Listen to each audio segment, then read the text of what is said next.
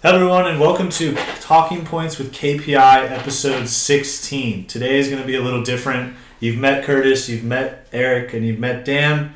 So we're going to go into a little bit of the youth development program. We're not going to go into specifics about the program. We're going to talk about how we start with our athletes from a young age and develop them into the KPI program. So we're going to start, and it's kind of a big topic right now with coaches, and it's just two words, losing ego. It's a big thing that we see now. A lot of people are kind of trying to conform into the sciences of what we're doing here, and then you see the other side, and a lot of people take that ego old school with them, and they hold on to that. So, an open room question, kind of talk about it. How does that affect today's baseball? I think the premise to this whole topic is to hey, how could we create the ideal system? If we were starting from scratch, there was no pre-existing structure involved. How could we do this? And so, one of the mandatories to creating this ecosystem that would be perfect for a player to develop in would be, losing the ego. I say it all the time. I'm pretty vocal about it that the number one detriment to youth development are coaches' egos. Everyone wants to possess them, say that they're their guy, they're their person and they control them.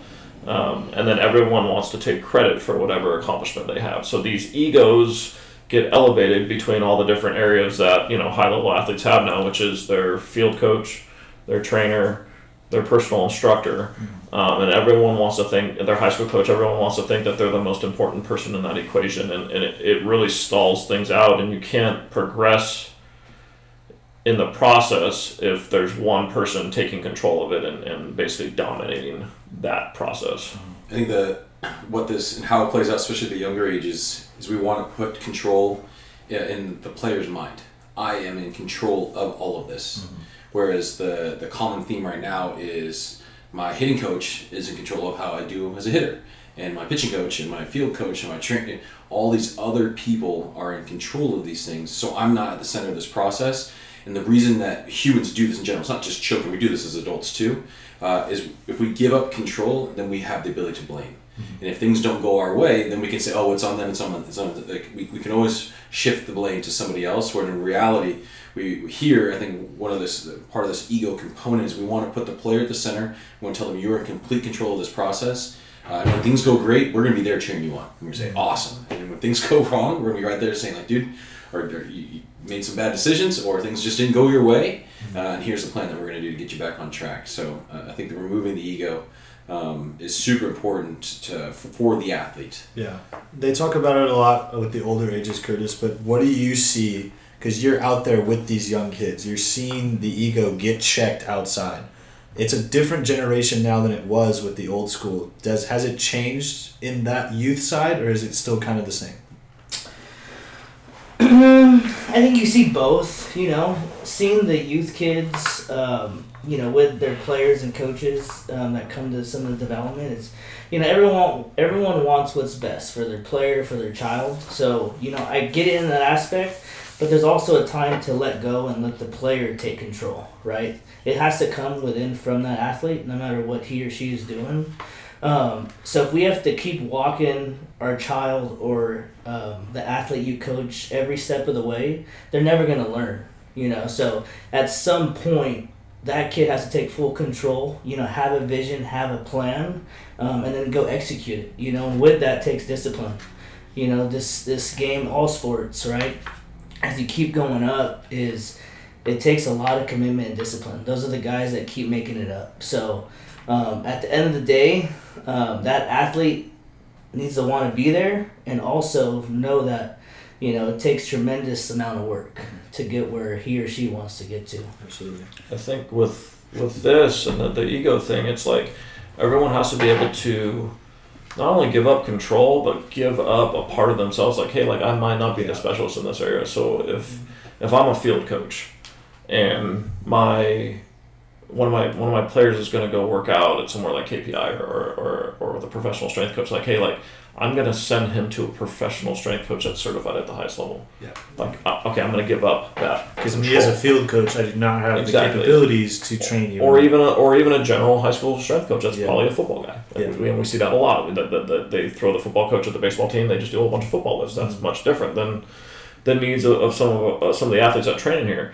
If I'm a parent and they get to this, they get to a certain age and level, I have to give up control to people who know better than me because, like we don't go to our auto mechanic and look under the hood and say, no, this is how you change that that hose. Like that sounds ridiculous, right? Yeah. Like, so like as a parent, you have to be able to give up that control and be like, hey, I'm going to hand them off to you because you've done this before and you really know what you're doing. And then even on the strength side, and we go through it a lot in here, like during the spring, we hand the guys off to the high school coaches and we try to be as hands-off as possible because we respect that, like, hey, like this is their time of the year to have them, and we're going to check our ego even though we might not agree with a lot of it, but we're going to check our ego and be like, hey, like we're here to support you now this time of the year instead of lead you. Absolutely. And you've talked about it in prior podcasts. I'm going to segue into the next topic, but communication, you bring that up when you send these players off to their high school coaches. You said you give them a report, their high school coach, their baseball coaches, not their strength, not their football or whatever other sport they may play at the high school, but they give reports to their baseball coaches on how their baseball players are performing in here. So to talk about communication, how big is that for you as the coaches and even the parents to get that communication from everyone coaching? I think it's everything. So like during COVID, during the big shutdown when everyone was at home, we did a Zoom with local high school baseball coaches, and it was kind of randomly put together. We just kind of texted out and said, we're all just sitting here, let's talk, Yeah. And that was one of the topics we brought up was like, hey, like we want to work together as best as possible, check our egos, and we asked the high school coaches, what's the number one thing you want from us? And they all said communication. We want you guys to communicate what's going on in the strength process, what's going on with the hitting and pitching, what's going on with recruiting. Yeah. And that can even be a little sensitive sometimes because the recruiting process is really tricky. Absolutely. But the high school coaches that we're having the best relationships with, there's 100% open lines of communication, and it serves the player the best. When you get the ego and I don't want to talk to them because he's this guy, like that doesn't serve the player well. Yeah. Having open communication and being on the same page with a lot of issues serves the player the best. Yeah.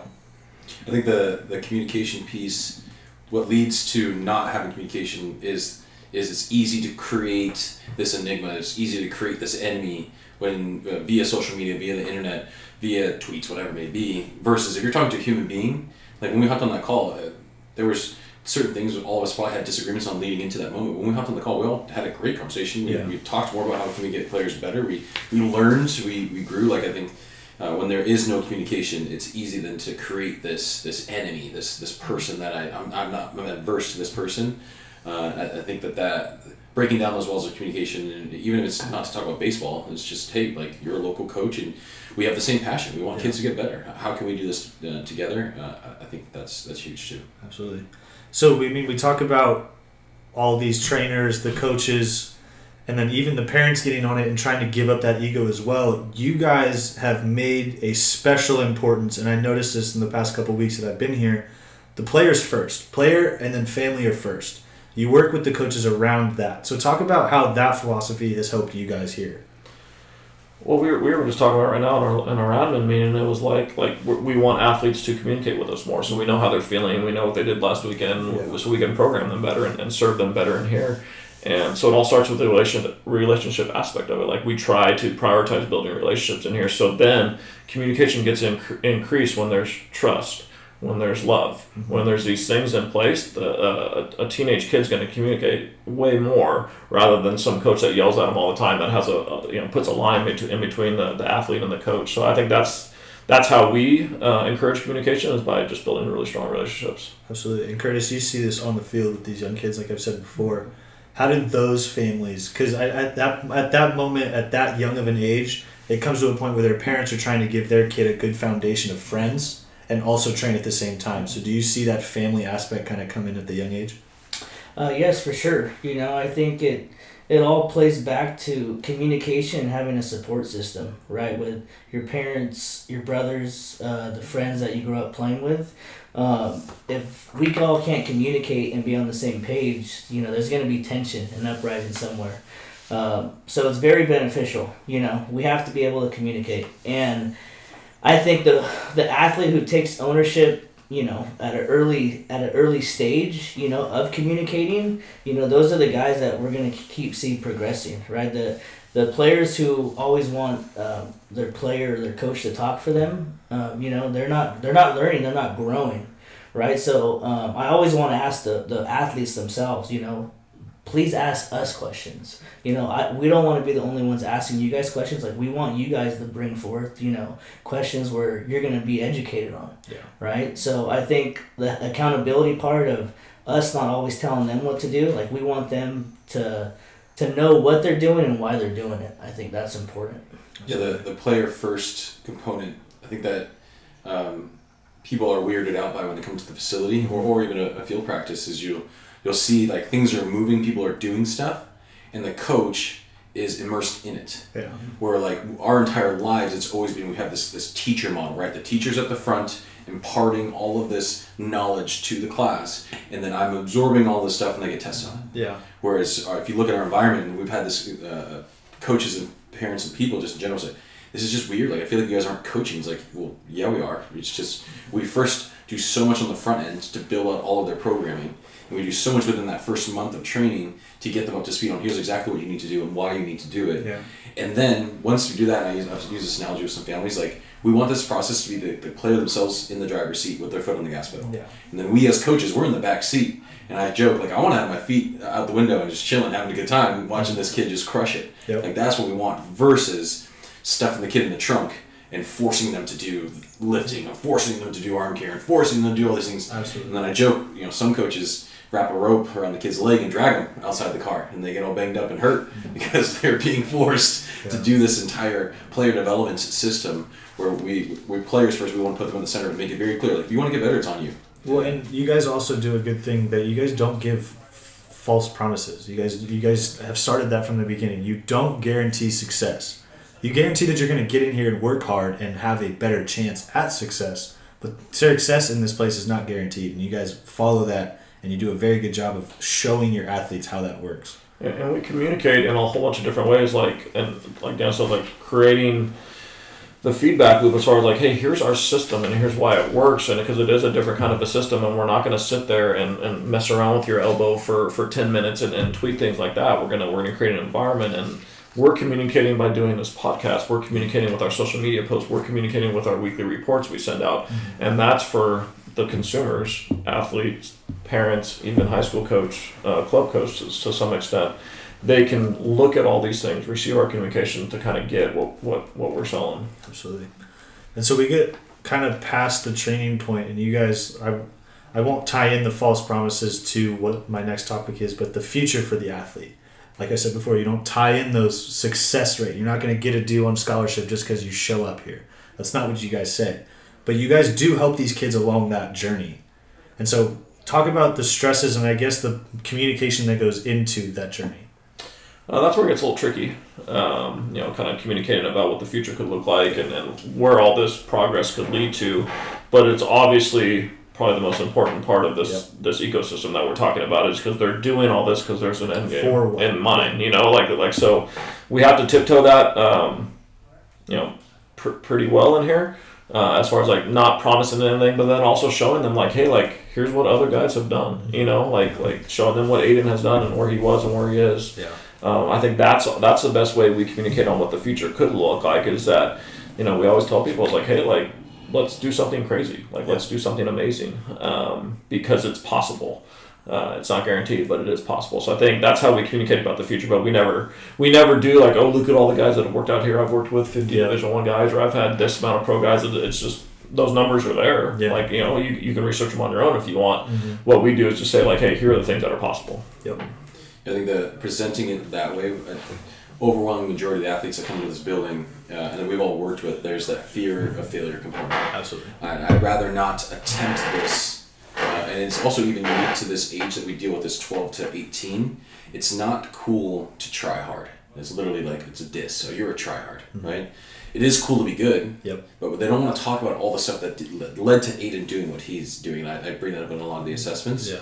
And so I think that's unique to what we try and present of like, there is nothing guaranteed in this process. We're going to do everything we can to make sure that you have about tools and opportunities to progress. But at the end of the day, like again, back to that player first, it's up to you. And that is crazy, right? I think a lot of times that fear of failure leads kids to set their ceiling so low that I'm going to try to attempt, or I set it so low that I'm going to achieve it whether I do it or not. Yeah. It's like, no, I want to know what you really want out of this. Like, even if you think it's crazy, because that kid went from 79 to 95 in a year, year and a half. That's crazy. And if there's coaches that would told Aiden, there's no way you're going to achieve that. Where we say, hell yeah, let's do it. Let's see what happens. And if it doesn't, this is the best part about our system, is we're running so many reports on the back end. We're going to know if it's getting closer or further away from that happening. And so I think that is how we walk that fine line of like, we're not going to promise D1 Pro whatever whatever thing that you want to achieve, but there are a lot of kids who are achieving, getting closer to their goals. And we run enough reports to know if you're getting closer or getting further, and we'll continue to give you the tools you need to succeed. So to kind of wrap this up about the youth development, what, as a broad message to any incoming youth, as we know we had an open house yesterday. Thank you all who attended that open house. Follow us on our social medias. It was a great time. But what's the message for future KPI people? Would you guys like to say for your youth development? I think it starts with the foundation. Like that player and family being committed to the process and the system of getting involved in true player development, and letting them know that they have complete control. I think that's what we have to talk to a lot of athletes about when you have all these different egos involved, and everyone wants to kind of grab their piece of pie and their piece of control. And we always say, no. You're in control. The athlete is in control. They get to decide what they want to do, and then the family is supporting that. The historically through the years, the kids that have really progressed through a player development system are the ones that have the best support system at home. People that understand what needs to be done, and they invest in it, and they go through the process. So I would say that foundational aspect of the player and their family being strong is of the utmost importance in this process. Yeah, and just being open-minded. Right, like, so, as any of us, if we have to go to a doctor to, get a, check up on our knee or shoulder, we don't just go to one doctor primarily, right? You go get 2 or 3 evals.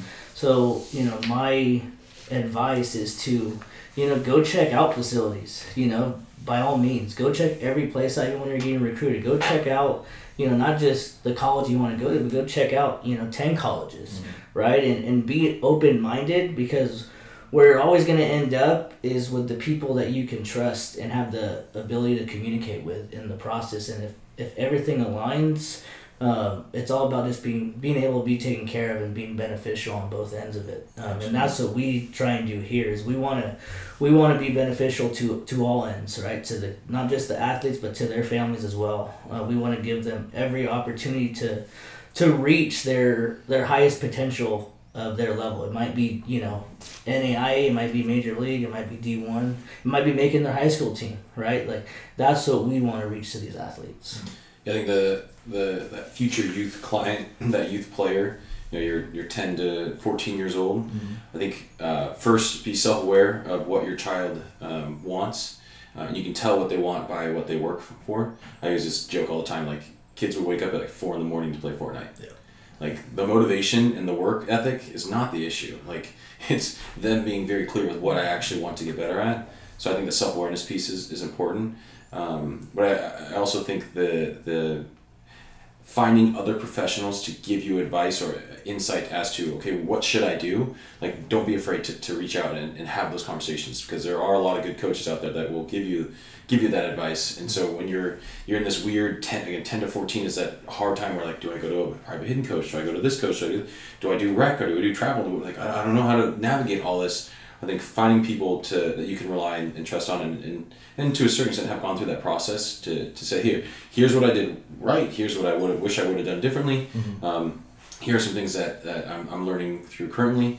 I think having that, again, go back to communication with coaches and people that can kind of get you on the right track. And I think at the end of the day, still keeping in mind that you have a child, and this is a sport, and they're trying to have fun. Yeah. And at the end of the day, we're trying to teach them some life lessons that, once baseball or softball or their sport ends, they're able to apply those. Absolutely. Well, thank you guys very much for listening to Talking Points KPI episode number 16. This was about the youth development and the bring up of players through KPI.